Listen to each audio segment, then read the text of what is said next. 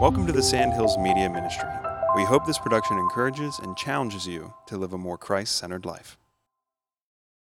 So with that, let us move now to 1 Samuel chapter 15. If you have your Bibles handy, pull out 1 Samuel chapter 15. I have been loving our journey through 1 Samuel, and by the time we get to 1 Samuel 15, it's also fun, but it's not fun for King Saul in this chapter. So there's the titles, which aren't original to the original text, but the titles have been put in there to kind of help you know what's coming. What title do you have over 1 Samuel 15? What's written in your Bible? The Lord rejects Saul. Not a great start if you're Saul. You don't want to read that over the title of your chapter. So this is about the rejection of Saul, and that's definitely what we're going to see. Now, in 1 Samuel 14, if you've been following with us, we just saw this kind of epic battle, and we saw a real distinction between King Saul and his son Jonathan. Like Jonathan, his son, is just a man of courage, a man of faith, a man of like, if God is in this, how can we fail? Let's do this. And then King Saul's like, well, let's wait. Let's see what happens. Let's pray more. We don't have the numbers, that kind of thing. And so we kind of had a contrast. Now, between chapters 14 and 15, probably some years have passed. So they're not necessarily back to back, even though we would read them back to back. There's been some time in between. So let's go ahead and just start jumping into it and read a little bit about the judgment of God, verses 1 through 3. And Samuel said to Saul, "The Lord sent me to anoint you king over his people Israel. Now therefore listen to the words of the Lord. Thus says the Lord of hosts, I have noted what Amalek did to Israel in opposing them on the way when they came up out of Egypt. Now go and strike Amalek and devote to destruction all that they have. Do not spare them, but kill both man and woman, child and infant, ox and sheep, camel and donkey." All right, well, we've already started this chapter really strongly. There's a lot going on here. Let's start with the first part, which is easier. Samuel said to Saul, "The Lord sent me to anoint you king over his people Israel. Now therefore listen to the words of the Lord." So why would this chapter start that way? And I think it starts that way because of this. Like Saul is already getting a little bit full of himself. He's already starting to presume upon his own authority and do things he's not supposed to do. Like previously, we saw him play the role of the priest, which he was not allowed to do. And then even in a way, by his lifestyle and his choices, question the will of God. And you're going to see that very directly and distinctly as we go forward in this. But what Samuel's saying is this. Samuel says, "Saul, listen, you may be in charge now." There's been a handoff from this theocracy where the priest kind of led everything and God was the king to now we have an earthly king. So Samuel's saying, listen, I know there's been a change. I know you're the king. But you wouldn't be king if God hadn't used me to make you king. So you do not have the luxury of disregarding his word right now. You need to listen. And that's how he sows this next part. Then verse 2. "Thus says the Lord of hosts, I have noted what Amalek did to Israel in opposing them on the way when they came up out of Egypt." Now, the story may not be as familiar to all of you, so if you take notes, this would be a great place to write this down. You would write down Exodus chapter 17, verses 8 through 13. Exodus 17, verses 8 through 13. So I'll tell you a little bit of the story. For those of you who've read a good bit of the Bible, it'll make sense to you. So this is when Moses is leading the people, and they're headed out of Egypt. They're going to go claim the promised land that God has said they could have. They're headed that direction, and on their way, they get attacked by Amalek and the people that we would call the Amalekites. And so as they're being attacked, Moses pulls aside Joshua, his right-hand man, and he says to Joshua, "Joshua, gather the fighting men, and I want you to go out, and I want you to fight this battle." And so the Israelites go, and they and the Amalekites are having it out. And Moses is in the background. He's got this really cool staff that God has used to do some really neat things. So he's out there watching the battle, and he holds up his staff. He's like, "Let's go!" Like, I don't know that he shouted that, but that's just what I would think. So let's go. He holds up the staff. And when he holds up the staff, Israel starts to dominate the Amalekites. And so he's holding the staff over his head. So I don't know if you've ever had to hold your arm over your head for a prolonged period of time, like if you've been painting a ceiling or even if you go to change a light bulb. But after a while, you're like, woo, gotta get some blood circulating in that thing. Like I'm losing my feeling. So he's holding it up, and he realizes he can't hold it up all this time. And so then what happens is two guys who are next to him, Aaron and Hur, if you're interested in trivia, they come and they grab his arm and they help hold his arm up over his head. And maybe both arms if you want to do it that way. Although I did wonder, could he just switch? I don't know. Either way. So he held it up, and then I'm thinking, man, how much blood is out of that arm by the end of his day? But either way, so he's holding it up, and then they have this victory, this great victory. But God made this pronouncement right after that. Exodus chapter 17, verse 14, we'll put up here for you. Then the Lord said to Moses, write this as a memorial in a book and recite it in the ears of Joshua, that I will utterly blot out the memory of Amalek from under heaven. All right, so God's got a great memory, and he remembered the sin of the Amalekites. And one thing you may not be putting together, but let me help you. It's been 400 to 500 years since the event, and now God is bringing his judgment. And it just reminds me, when you're dealing with an eternal being, like his time frames are just different than ours. Because like a lot of times we're begging God, I need your answer right now. And he's like, okay, I'll give it, very quickly, I'll give it to you. But quickly to God, that could be a long time. So either way, he does this, but maybe not in the time frame they expected. But here's the question I would have for you, and that's the next part. Now go and strike Amalek and devote to destruction all they have. And you're going to kill man, woman, child, and infant. All right, so how do we reconcile a loving God calling for what we would call genocide? Or here's a better question. Is God being cruel? Well, does God have the capacity to be cruel? See, here's the difference. You and I, we have the capacity to be cruel. I don't think God's got that capacity. As the giver of life and sustainer of life, he also has the right to take life. So here, he's taking life in judgment of sinful people. Now, I mean, hopefully you would sit back and go, okay, well, I can kind of see that. Well, let's remember this, though. God is also executing judgment on us. Like, none of us is getting out of here alive unless Jesus returns, which would be awesome anytime, Lord. But this whole idea of like, you're going to die, your body's going to get older, it's going to decay, it'll stop working like it used to, and then eventually you'll pass from this earth. That's just how it works. So we're all under a judgment from God that will lead to physical death. Now we're just arguing timing.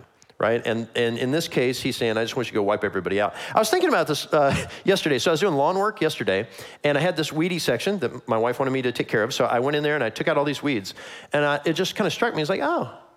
So God really, when it comes to the garden of the earth, is just weeding his garden when it comes to this kind of thing.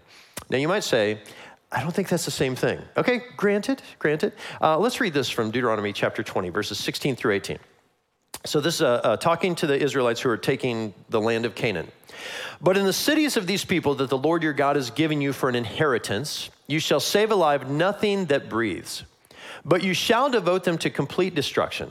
The Hittites and the Amorites, the Canaanites and the Perizzites, the Hivites and the Jebusites, as the Lord your God has commanded. All right, now here, this is really important. This next part's really important. That they may not teach you to do according to all their abominable practices that they have done for their gods, and so you sin against the Lord your God. So the reason God says to do this is they're gonna pollute you if you live among them. Because this is what happens. You live among sinful people, and you want to love them, and you want to be a part of their lives, and you want them to be a part of your life. And so in that journey, as you begin to develop a love for them, well, then you really want to be able to approve of the things that they do. And so initially, it's kind of a battle, but eventually you kind of begin to accept the things that they do. And then after you accept the things they do, then you begin to endorse the things they do. And then after you endorse the things they do, you practice the things they do. And so in this sense, it is actually a condemnation on the modern church. This is exactly what happens to us. We live among a sinful people. We want them to feel loved and valued, so we love on them. And then we begin to accept some of the things they do that are not quite in line with the Word of God. And then we begin to endorse or celebrate the things they do. And then if we're not careful, we'll practice the things they do. And this is exactly why God said, I want you to take them out. They're going to pollute you.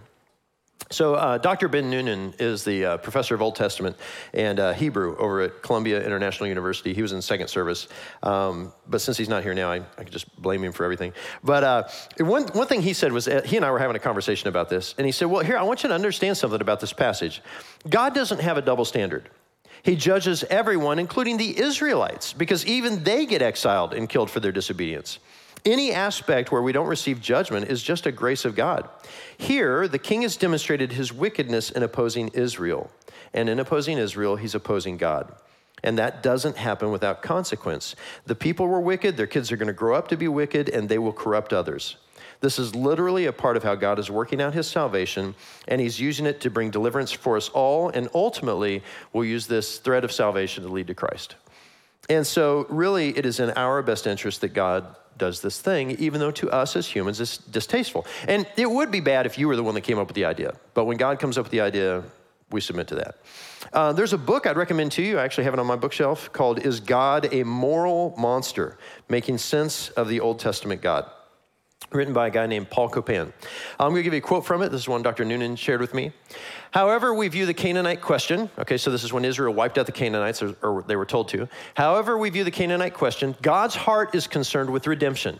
This becomes especially evident in how low God was willing to go for our salvation, dying naked on a cross, enduring scorn and shame, and suffering the fate of a criminal or a slave.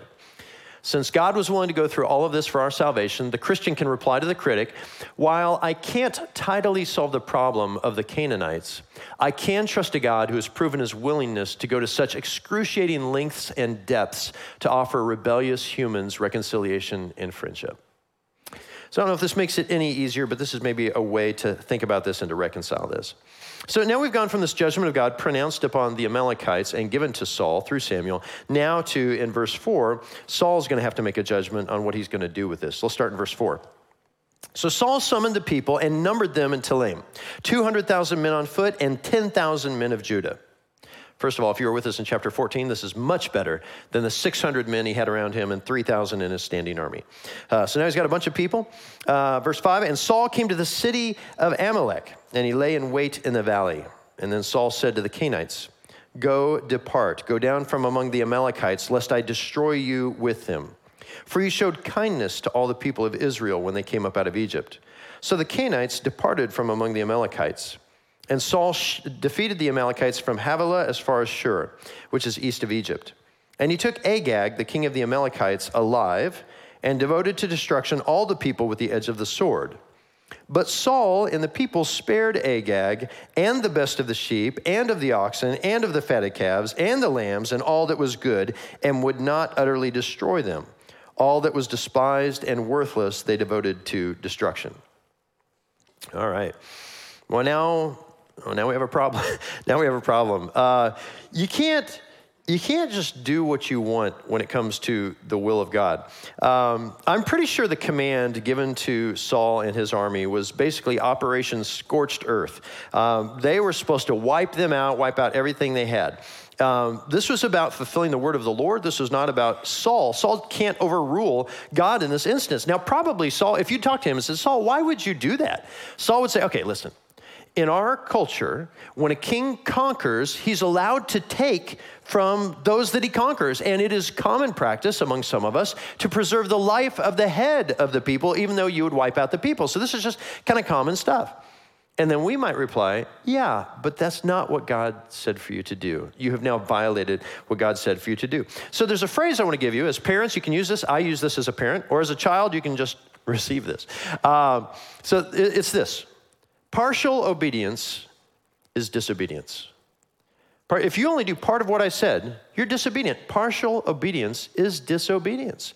And so you have not fulfilled the word of the Lord in doing part of it. And there was this comment even made here. So they went to attack the city of Amalek. So the Amalekites, I said, they're wicked people, but they're also they're the Tuscan Raiders of the Old Testament. They're a warring, nomadic, desert folk. They will ambush a town, take the resources, kill the people, and then leave. And then they'll go back to the desert and retreat to the desert.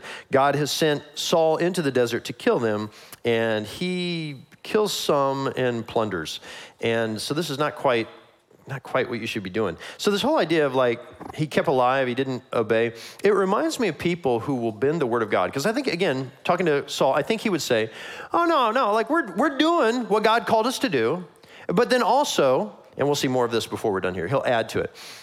So it reminds me, though, of people who, when we're talking about the scripture, will say something like this. Well, I get what you're saying.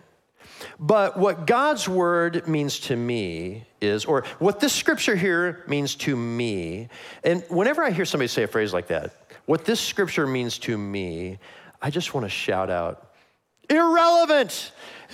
It's irrelevant. Whatever you're about to say, it doesn't matter. It doesn't matter what it means to you. It matters a lot what it means to God.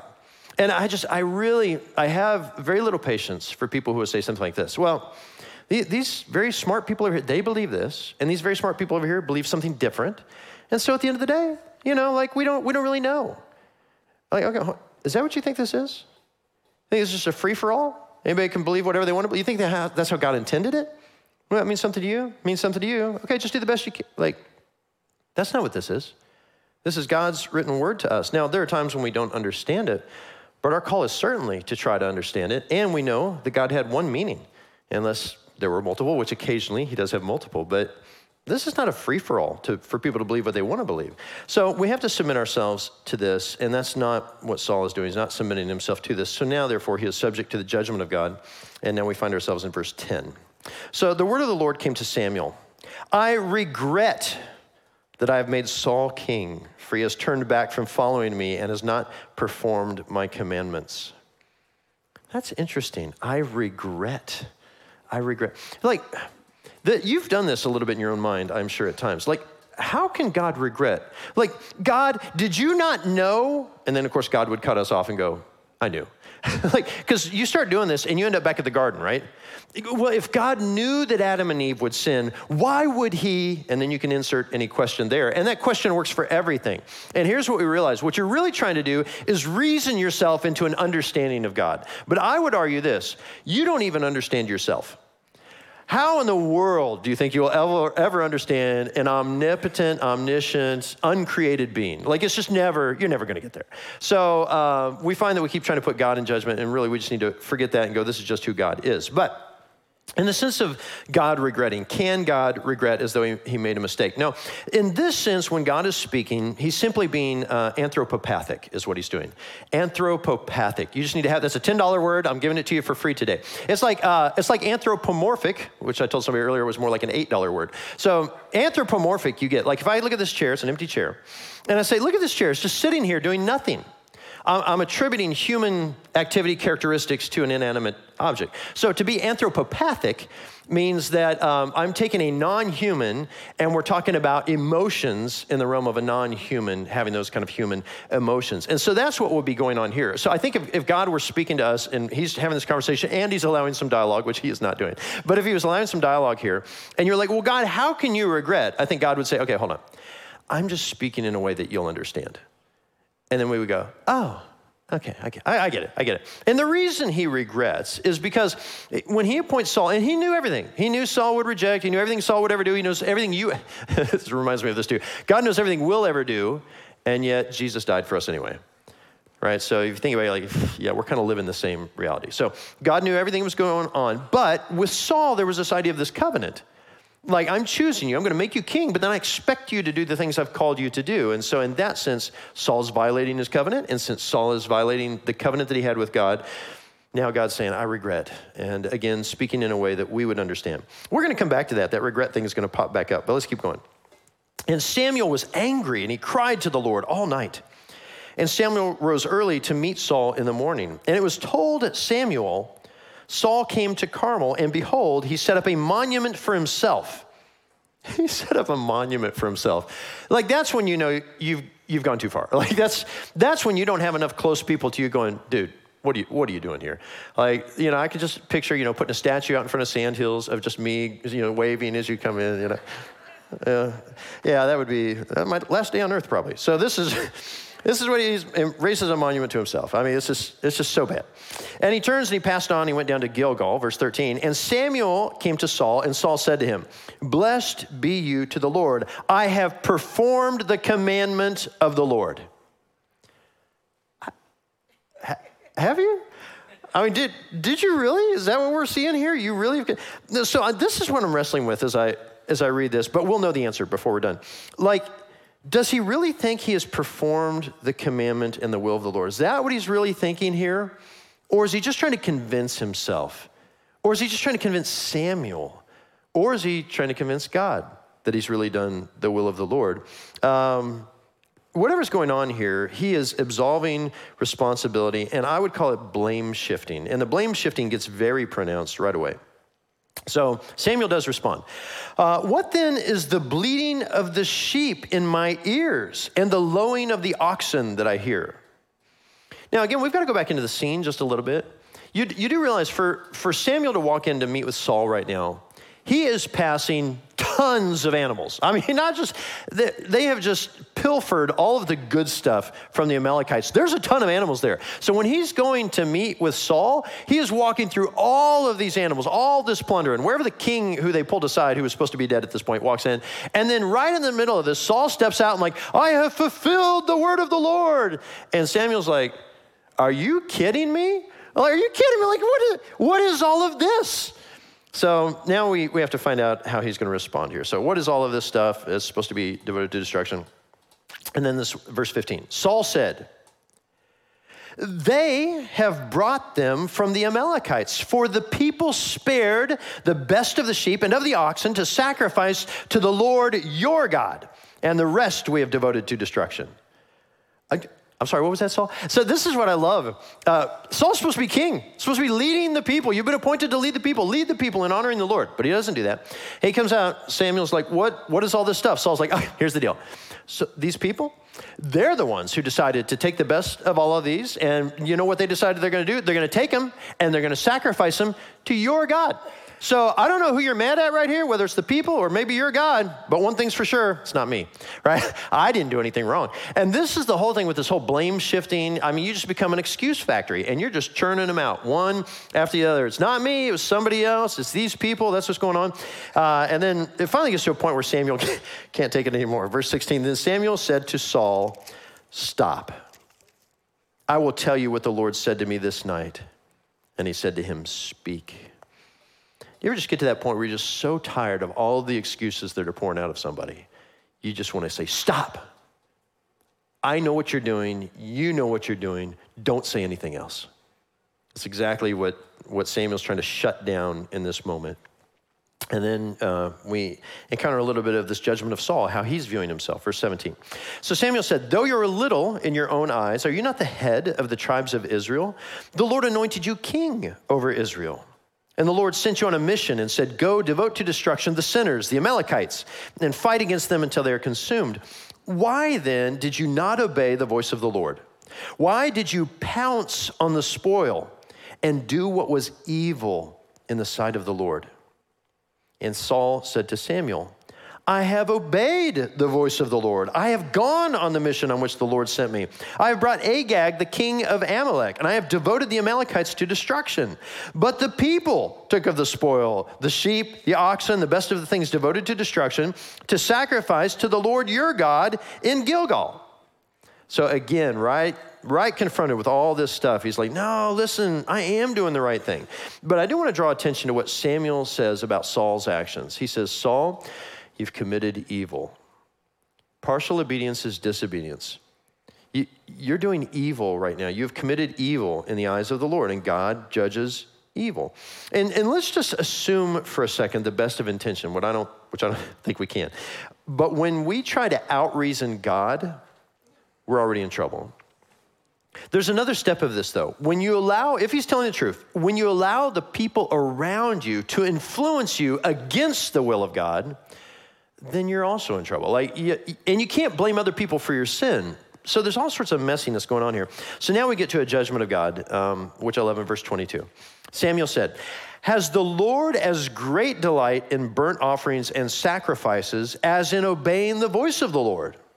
Behold, to obey is better than sacrifice, and to listen than the fat of rams.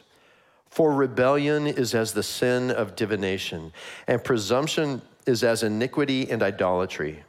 Because you have rejected the word of the Lord, he has also rejected you from being king. So these couple of verses 22 and 23, these are the warm middle of your cinnamon roll. This is the golden stuff right here. I love this, and especially this phrase, to obey is better than sacrifice. Now, Samuel is not speaking ill of the sacrificial system. He's not speaking ill of making offerings to God. What he is speaking ill of is Saul's presumption in light of them. And if you'll notice, too, as we're going through this, the battle, which was probably an epic battle, got like one sentence in this whole paragraph, or in this whole passage, the whole chapter. The biggest thing here is how we respond to God. And that's why this is recorded for us. So the whole thing, like the battle's irrelevant, but how we respond to God is of supreme importance. And this is what Saul doesn't understand. So Samuel says this, look, God doesn't need your offerings. He's not like a pagan God that you got to sacrifice to appease to make him happy. And we can't do that either. There's no way for you to appease God through your activity. So if you were to say, like, hey, you know what? I'm going to fast all day today, or I'm going to fast for a couple of days or longer, just to show God just how serious I am about him. Look, you just need to know something. Your fasting doesn't do anything for God. Like, it doesn't appease him, doesn't make him happier, like, any spiritual practices we go through, and I believe in spiritual disciplines for sure, but they're for us. They're for us to be reminded of the significance and the magnitude of God, but they don't sway God in any kind of way. But here's something we do need to be reminded of. To reject the word of the Lord is to reject the Lord. Those who claim to love God but disobey his word are only deceiving themselves. And people will tell me that, because especially when they find out I'm a pastor, they'll say to me like, oh, I love the Lord. And there's always a cynical part of me that's kind of like, I don't know, maybe. Like, I can't take your word for it. Like, I just have to see how you live your life. That's how you can tell if somebody loves the Lord. But people who just verbally love the Lord don't love the Lord at all. People who love him with their lives, then we can see a difference. So we go forward now, verse 24. So Saul said to Samuel, I have sinned, for I have transgressed the commandment of the Lord and your words, because I feared the people and obeyed their voice. Oh, so Saul did know what he was doing. He did know. He knew what he was doing, and he knew why he was doing it. I have sinned, I have transgressed, and the reason I did it was because I feared the people and I obeyed their voice. Like, I feared the people, and think about it this way. I feared the people more than God. I feared the people more than God. That's what he's saying through his actions. It reminds me of a proverb. Proverbs chapter 29, verse 25 says this, the fear of man lays a snare, but whoever trusts in the Lord is safe. So one of the biggest dangers for us, and I'm going to revisit it in our lessons learned at the end of this, one of the biggest struggles for us is we want so desperately to be accepted by the people around us. So much so that we will find ourselves being swayed in the things that we choose to do and choose to believe based more on them than we do the Word of God. Maybe not everybody, but that's very common. And when that happens, you begin to fear man more than God, then that's when you get in trouble. And so then you end up going with where we are now. Let's go to verse 25. Now, therefore, please pardon my sin, return with me that I may bow before the Lord. And Samuel said to Saul, I will not return with you, for you have rejected the word of the Lord, and the Lord has rejected you from being king over Israel. As Samuel turned to go away, Saul seized the skirt of his robe, and it tore. And Samuel said to him, the Lord has torn the kingdom of Israel from you this day and has given it to a neighbor of yours who is better than you. Ouch. Oh, first of all, kudos to the spontaneous prophecy. I mean, so as Samuel's walking away, Saul rips his robe, and he turns around and he goes, oh yeah, that's just how God has ripped the kingdom from you. And you know what else? He's going to give this kingdom to somebody better than you. I mean, I cannot imagine delivering that to the king of all of Israel. And that's exactly what he does. He just drops that bomb that, you know what, you're no longer worthy of this, and gives him this prophecy. Verse 29, and also, the glory of Israel, is a reference to God, the glory of Israel will not lie or have regret, for he is not a man that he should have regret. Yeah, but you said earlier, here's the thing. So the idea of the regret of God. So this is the second time we're seeing it. Let me go ahead and take you to the end of 1 Samuel 15. Verse Samuel 15, go all the way to verse 35. And Samuel did not see Saul again until the day of his death. But Samuel grieved over Saul, and the Lord regretted that he had made Saul king over Israel. So this is one of those areas where, again, I was talking to Dr. Noonan I was like, tell me how the Hebrew's working here. What do you see in here? How's this go? He said, all right, here's the thing you need to know. Context is everything. Because even in English, we know you can use the same word in a different context and it means something different. And so context means everything. But it is the same word being used here. It's the same verbal construction each time, but the context gives us some input in how to understand it. And to translate it the same way, I bet not everybody's translation here has regret for all of those. Some of you may have different words, but it is actually the same verbal construction. So we just have to let context guide us. And again, that first one, where God's like, I regret I've made Saul king. And even at the end, I regret I've made Saul king. That idea is, again, where God's being, hey, I'm just speaking to you in a language you'll understand. But here, when he says, the glory of Israel will not lie or have regret, what he's saying there, now that's specific to that instance. God is taking the kingship from you, and he doesn't change his mind. He's not going to change his policy on this. So that one's specific to that event. So there's kind of nuances to the way this is being used, but that's kind of how it works out. But we're not done. Let's keep going a little bit here. So after verse 29, verse 30, then he said, I have sinned, yet honor me now before the elders of my people and before Israel, and return with me, that I may bow before the Lord your God. So Samuel turned back after Saul, and Saul bowed before the Lord. Then Samuel said, bring here to me Agag, the king of the Amalekites. And Agag came to him cheerfully. Agag said, surely the bitterness of death is past. And Samuel said, as your sword has made women childless, so shall your mother be childless among women. And Samuel hacked Agag to pieces before the Lord in Gilgal. Well, that got ugly pretty quick. I mean, and here I'm picturing the priest here. I mean, so, bring me the king. And as the king is coming, he goes over, he takes one of the soldiers' swords and just runs the dude through. And then the scripture is quite clear, hacks him to pieces. Like, I don't even think I'd want to see that in a movie. I get it. I mean, usually that's enough for me to get it. But then I'm picturing the finish of this grisly scene with a Samuel kind of slumped over, holding a sword, covered in blood, out of breath, throwing the sword down, walking away and going, that's how you honor God. And I'm like, dude, you're a beast. I mean, what is going on here? This is crazy stuff. All right, we're not going to dwell anymore on that. I think we got enough of that. So something going on there, but that's what obedience looks like, is when we're like, I'm going to do what God said to the nth degree, and that's how Samuel lived. So now for us, what are lessons we can learn as we study this? And I think that's very important. So Pastor Malcolm has this phrase that he uses. By the way, he's still on sabbatical. He'll be back soon. But Pastor Malcolm uses this phrase that I love. He says, when I'm trying to evaluate the sin of people, I'm trying to think through whether the person is weak or they're wicked, whether they're weak or wicked. And those are a couple of categories I think we tend to fall into from time to time as we choose sin. But first, let's talk about the wicked category. And the wicked category, for them, this phrase has been given, which it was to Saul, whose actions are called evil. To obey is better than sacrifice. To obey is better than sacrifice. That is something we need to remember. It is not about how much you go to church or read the Bible or the things you do or the money you give away. None of that really matters if your heart isn't for the Lord. Like if you're not walking with the Lord, it's irrelevant. You can never get to a place where you say, yeah, I do all these great things. I do all wonderful things. I'm sure God is pleased with me, but I do have this little bit of sin over here. And it's just, I can't overcome it. Well, like that little bit of thing you're holding on to, that's evil. Like you need to reject that. You've got to fight against that. You've got to overcome that. That's something you've got to be very concerned about that. To obey is better than sacrifice. The other stuff is irrelevant. We need to walk with the Lord. And then the second thing I would say is this. Resist the urge to be celebrated by culture. Resist the urge to be celebrated by culture. We're in this really weird situation where as Christians, and I get it, we want to be liked by everybody. We live among people who don't believe what we believe, and they have very different lifestyles and different morals, and we would love to just get along with them and like have them love us, and we could love them, and we could value kind of who they are in their lives, and they value our lives, but at the end of the day, it's just never going to work.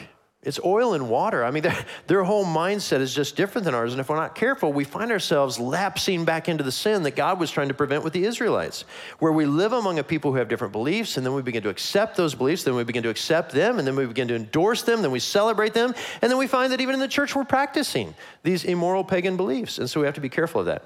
It really came to light for me about a year and a half ago. I was preaching a message, and in the context of the message, it brought up homosexuality. And I just said homosexuality is a sin before the Lord, and you have to repent of that. And I don't think I made much of it, but I was talking about it. And then I got a very direct email after that service from somebody in our congregation who just kind of blasted me for my stance on it. And I was like, well, that's really not my stance. It's God's stance on it. And I'm not saying I'm better than anybody. Like I have to repent of my sin too. I'm not saying I'm better than anybody, but I'm just saying as a culture, we can't sign off on something that God has called immoral. Now, I asked the person if they would meet with me, and she didn't want to meet with me, so I understand. And then she left the church, which was also sad. But when it comes to how we live our lives, like we're bound to the Word of God. And we need to learn a lesson from Saul. We can't be swayed by the people that surround us. If God says it, I'm in. It's not always comfortable for me either, but I'm going to bank my faith on this. I'm going to put my full trust, for us as New Testament Christians, my full trust in Jesus Christ. Let me pray. Lord Jesus, thank you so much for this morning.